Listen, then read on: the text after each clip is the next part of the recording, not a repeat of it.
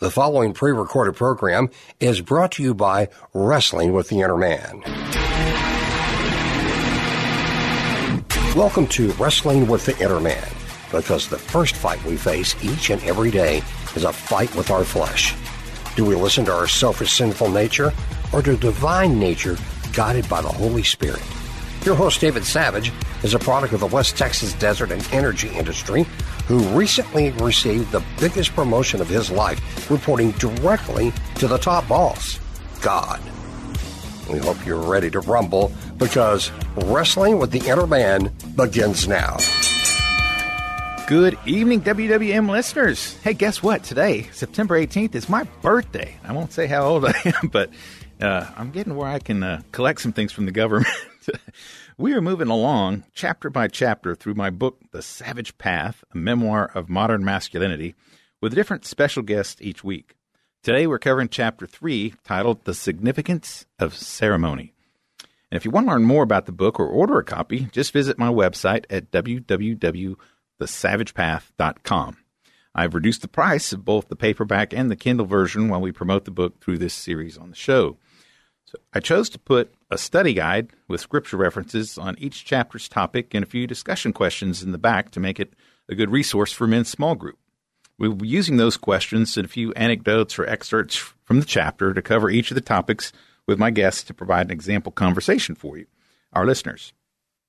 My guest today has a long history of involvement with youth groups and young men as a ministry leader for the Fellowship of Christian Athletes organization, the Faith Bridge Youth Ministry Program, and serving on the Board of Trustees for Klein Independent School District since 2009, where he is currently president of that board.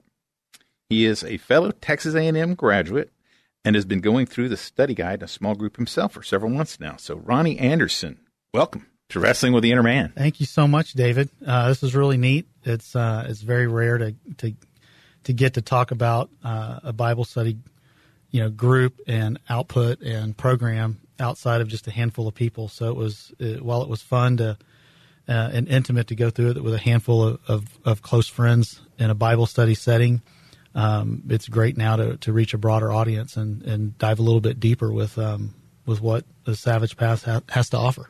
Well, I'm just glad that someone actually used the study guide, because I didn't know if anyone was or not. But when you self-publish, you get to add little bonuses in there like that. So Ryan, why don't you help our audience learn a little bit more about your background and passion for developing young men, and perhaps share a little bit about your coaching background and involvement with the Fellowship of Christian Athletes?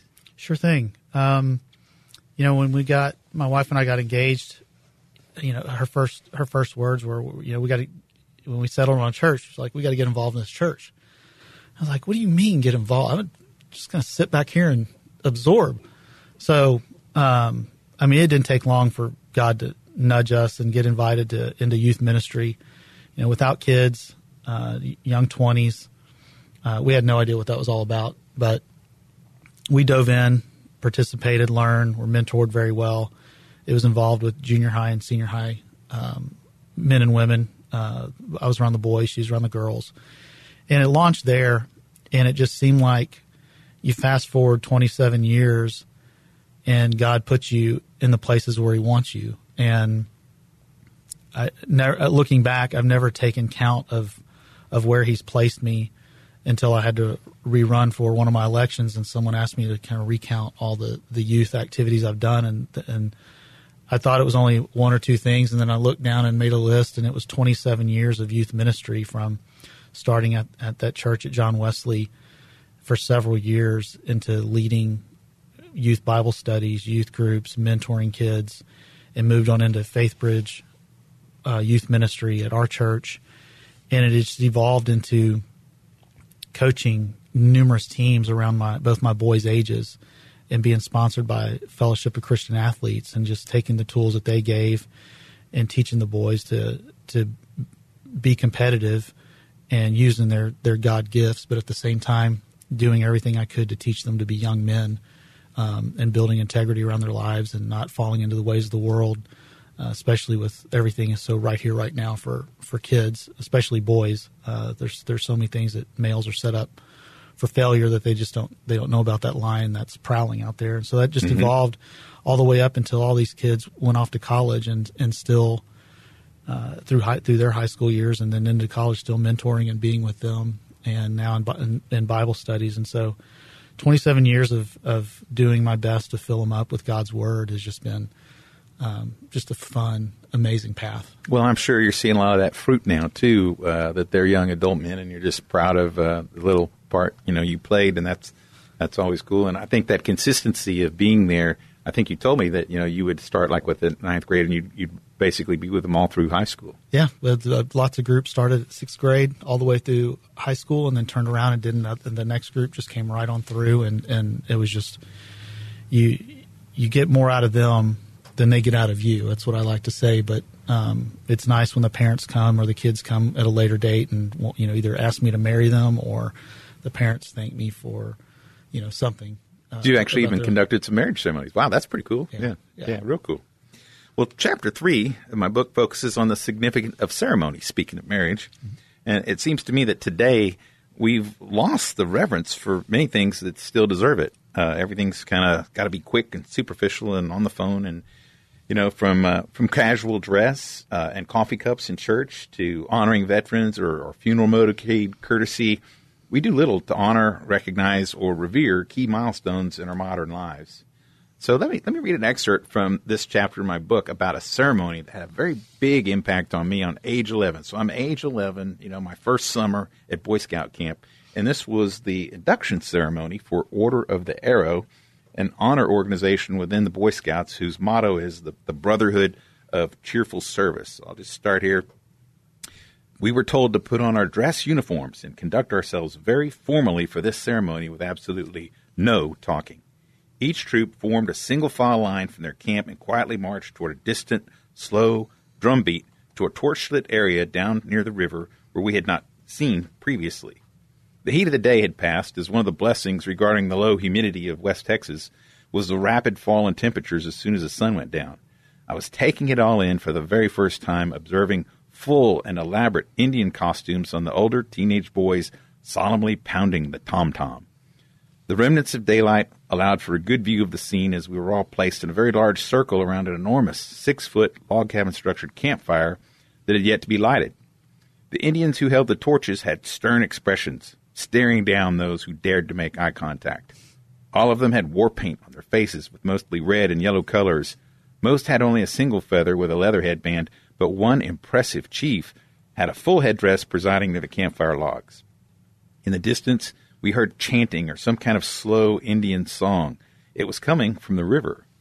As the dusk light fell, a chorus of frogs began to croak along a large, shallow area of lily pads near the bank. Seemingly in perfect unison with the approaching canoes and growing volume of the Indian chant, more and more frogs began to join the chorus in a crescendo of croaking louder than I'd ever heard before. It seemed like thousands of frogs were conscripted into this special ceremony, and the hair began to rise on the back of my neck as I saw, about 100 yards up the river, slowly paddling toward us, a muscular medicine man standing in a canoe with a paddler behind him and a torchbearer in front of him. As they approached, we could make out more of his spectacular costume. His face was fully painted blue on one half, white on the other half. He had a huge headdress with curved ram's horns on both sides of a white wool or goat hair skull cap that had red fox furs dangling down like earrings on both sides of his face. He had no shirt on, only a breechcloth covered his lower body in front and behind. He had a blue sun with white rays painted on his chest and leather straps with bells on both biceps and calves. As the canoe slowly pulled along the bank, the other Indians rushed in to hold it steady as he stepped out onto the riverbank. He wore beaded moccasins on his feet, and in one hand he held a huge bull snake with several coils around his forehand. In the other hand he held a large gourd rattle, and as the tom-tom pounded and the frogs sang, crickets began to chirp in behind us to add to the cacophony of otherwise silent setting. The chanting had stopped once the medicine man stepped from the canoe, and I'm sure many mouths were agape as the first-timers, like me, drank in the scene. None of us knew what was going to happen next. The suspense was tremendous. So I tried to paint a real good word picture, and because I remember it so vividly. So these ceremonies are so important, and they have big impact on us. Ronnie, how did just reading the segment from the book when you read it make you feel the first time that you read it? Goodness, it felt like I was reading about one of David's battles in the Bible. It was about, it really, not even at age 11, but at my age reading that, that hit every single sense, physical, the uniform, all the way to the sights, the sounds, the smells, everything, and as males, we're visual learners, and that's the way we're wired. And, tell me the way and then show me the way, and then I'll emulate it. That's really how most males are wired. And so reading that, as I put myself in the place of 11-year-old, is how the reverence of that ceremony, that you've got that many 11-year-olds lined up, and there's no snickering, there's no talking, chatting, giggling. It's all of a sudden, hey, snap out of it, put away the things of the past and move forward with the new. Mm-hmm. Is what just screams at that moment. I can just only imagine as y'all walked away from that moment, you were changed and put into it was really place. And I was like, man, how do I get in this special honor organization? So in the study guide in the back of the book, I referenced scripture to frame small group discussions, for each chapter. And for chapter 3, it is Matthew 3 verses 16 and 17, another significant ceremony for Christ. After his baptism, Jesus came up out of the water, the heavens were opened, and he saw the Spirit of God descending like a dove and settling on him. And a voice from heaven said, "This is my beloved Son, and I am fully pleased with him." So, Ronnie, can you recall a time when you experienced a special ceremony of some kind and the impact that it had on you? Absolutely. Just reading that, it's just the profoundness of John baptizing Jesus in Jesus' name is crazy, but neat. Absolutely. And as I teach youth, the choices you make set your trajectory, and especially two of those. Marriage sets you on a trajectory where you become biblically responsible for another, to lead a household in Jesus' name, and of course baptism. You're making another choice there that sets a very black and white trajectory. Mm-hmm. And, both of those absolutely stand out in what the responsibilities that come along with both. So what made your ceremony feel so memorable, either your marriage ceremony or I don't know how old you were when you were baptized, if you recall. But Yeah. Well, both. It was important at our marriage to have everyone be a part of the Lord's Prayer with us. So we had everyone say it with us. And for us, we took that commitment seriously, and we wanted everyone there to take that with us. So we knew when we left there, we're stuck with each other, right, forever. This is it. That's it. And then with baptism, my wife and I were both baptized younger when, as kind of more of tradition says. And so we both, as we progressed through learning more about the Bible, getting more involved, and seeing the impact of the choices we make and the life we live in the wake of our decisions around all these youth that are around us all the time, we want to take that step together. And so we got baptized together. And that's also a great way to keep each other accountable. As iron sharpens iron, she's certainly been a sharp iron in my life, but at the same time, those ceremonies are, lines in the sand. Right. I had a significant ceremony for baptism. It was a rededication, but, we went with Dr. Ed Young, our pastor at the time, from Second Baptist Church to Israel, and were baptized in the Jordan River at Yardenit, which was the same place where Jesus was baptized. Mm. And that was so significant. The water was so cold. It was literally breathtaking. And so, this show is called Wrestling with the Inner Man, and I'm really trying to reach, like the 20 to 40-year-old adolescents, if they're listening to the radio show or podcast. And I think that there's a big struggle, with defining manhood. We have gender dysphoria going on. We have all these other things that are really kind of tearing at young men today in any kind of a sound definition. Can you describe a specific time when you became a man? Was there something where you thought, okay, this event happened and now I know I'm a man? Yeah, and it's a daily event. When Tracy and I got involved in church, I've felt it upon me, the Holy Spirit just, putting it on me that, to continue to lead my family to go to church, be present, be involved, be real, bring others to Jesus' saving grace, but at the same time, laying down a path that we know eventually our kids will need to follow. And so that being on my shoulders, that I can't fall into, well, it's so easy to sleep in. It's so easy to skip this night of Bible study. It's so easy to do this or that. It's so easy to do so many other things. And like the savage path, the path is narrow and it's not an easy path. And where becoming a man isn't, how many weights you lift or how, being a CEO of a company, it's being a godly CEO of your family and leading your wife, leading your kids and into the ways that, Proverbs tells us all the way through. And so that's where we made that commitment together. It fell on me as, okay, this is a daily path that I have to take. Not just a one-time box check. Hey, I'm there, I'm done. Everything else can fall into place. It's every day you have to follow through from the next day and so on. I like that. I mean, I think that is true because our decisions to accept responsibility are every day. And you can be passive. And I think that's really kind of the pandemic that we're really talking about is just this passivity of not accepting responsibility, on a daily basis. So as you have worked with many young men over the years, especially recently, do you find that they truly wrestle with their own concept of manhood today?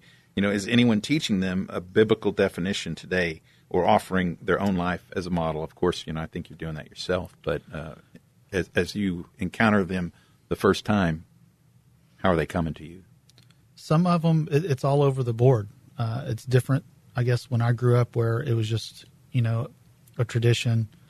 Everyone, went to church and you did your Bible studies, or at least that's the way it seemed growing up. But I get kids that come with all spectrums of where they are in their faith, from never have opened a Bible to those who are very comfortable praying in front of the rest of the kids. So I have to make it to where each one of them is communicated at their point of need.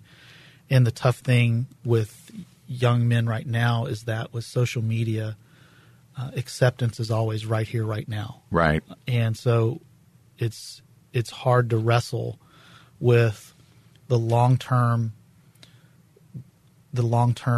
fruit and benefits and salvation of faith versus the worldly battle of their approval being sought and gained on social media, which is, if I post this, then everyone's going to like me. Right. And then it starts over the next day. Oh, I have to be liked again. Right. And so on. So there's a battle there, and that really took a hold of a lot of our conversations about what stakes are you putting in the ground now that are going to give you fruit later in life. What you're posting now is going to create and produce some sort of fruit. Is it going to be good fruit or bad fruit? And then versus what does the fruit of the Spirit in Galatians have for you if you follow those. Mm-hmm.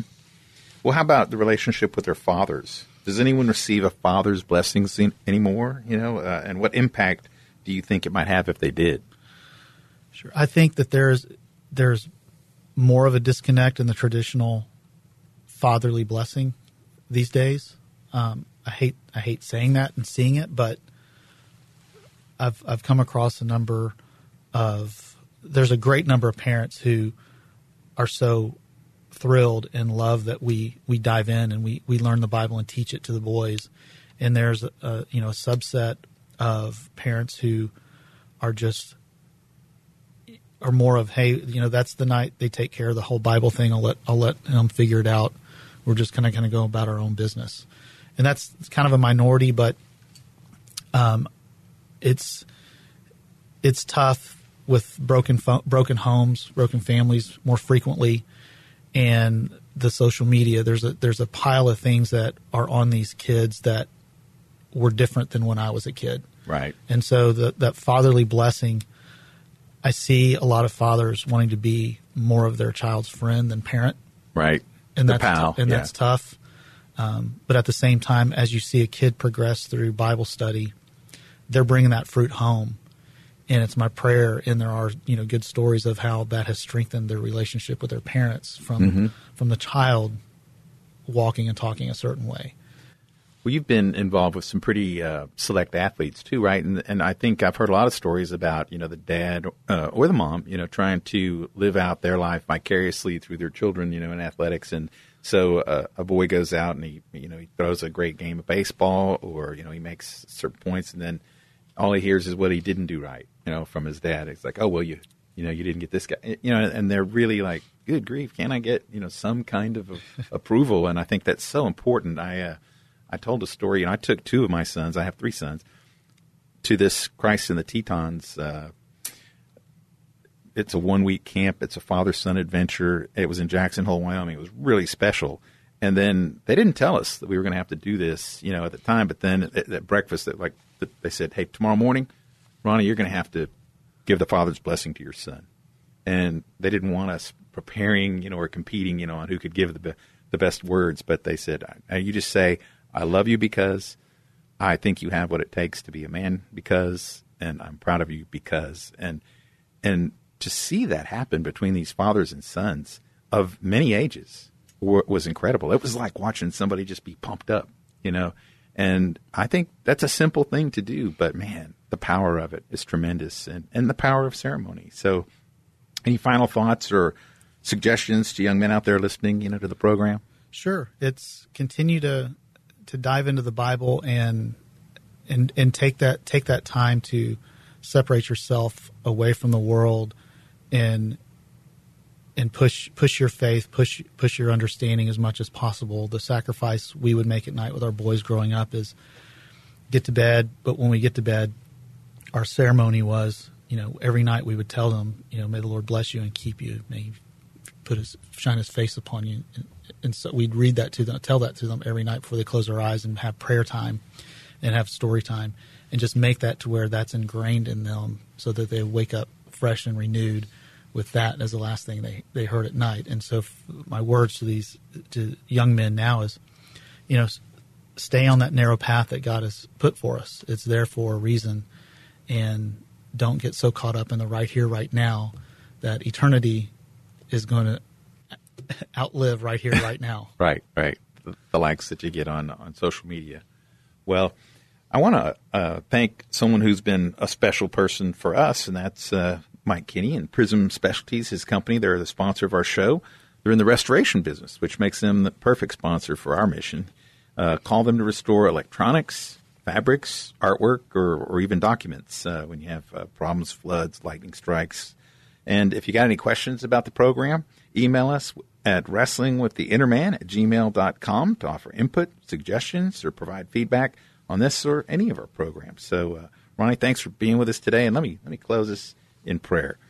Dear Heavenly Father, we just thank you for fathers. We thank you for volunteers who teach and can help fill in the space where some families today don't have a father in the home. And those are coaches and Bible study teachers and pastors and volunteers in many forms. And we just ask you to bless them and to help young men understand to reject passivity, to accept responsibility, to lead courageously, and to live their life for the great reward, and that's God's reward. And that's the biblical definition of manhood that was provided by Robert Lewis in his book. And I just ask that you would help all young men to accept that responsibility and reject that passivity, and for fathers and adults to seek opportunities to have special ceremonies that will last a lifetime in the memories of these young men like I had when I was 11 years old at Boy Scout camp in West Texas. In Christ's name, amen. Amen. AM 1070, The Answer, Wrestling with the Inner Man.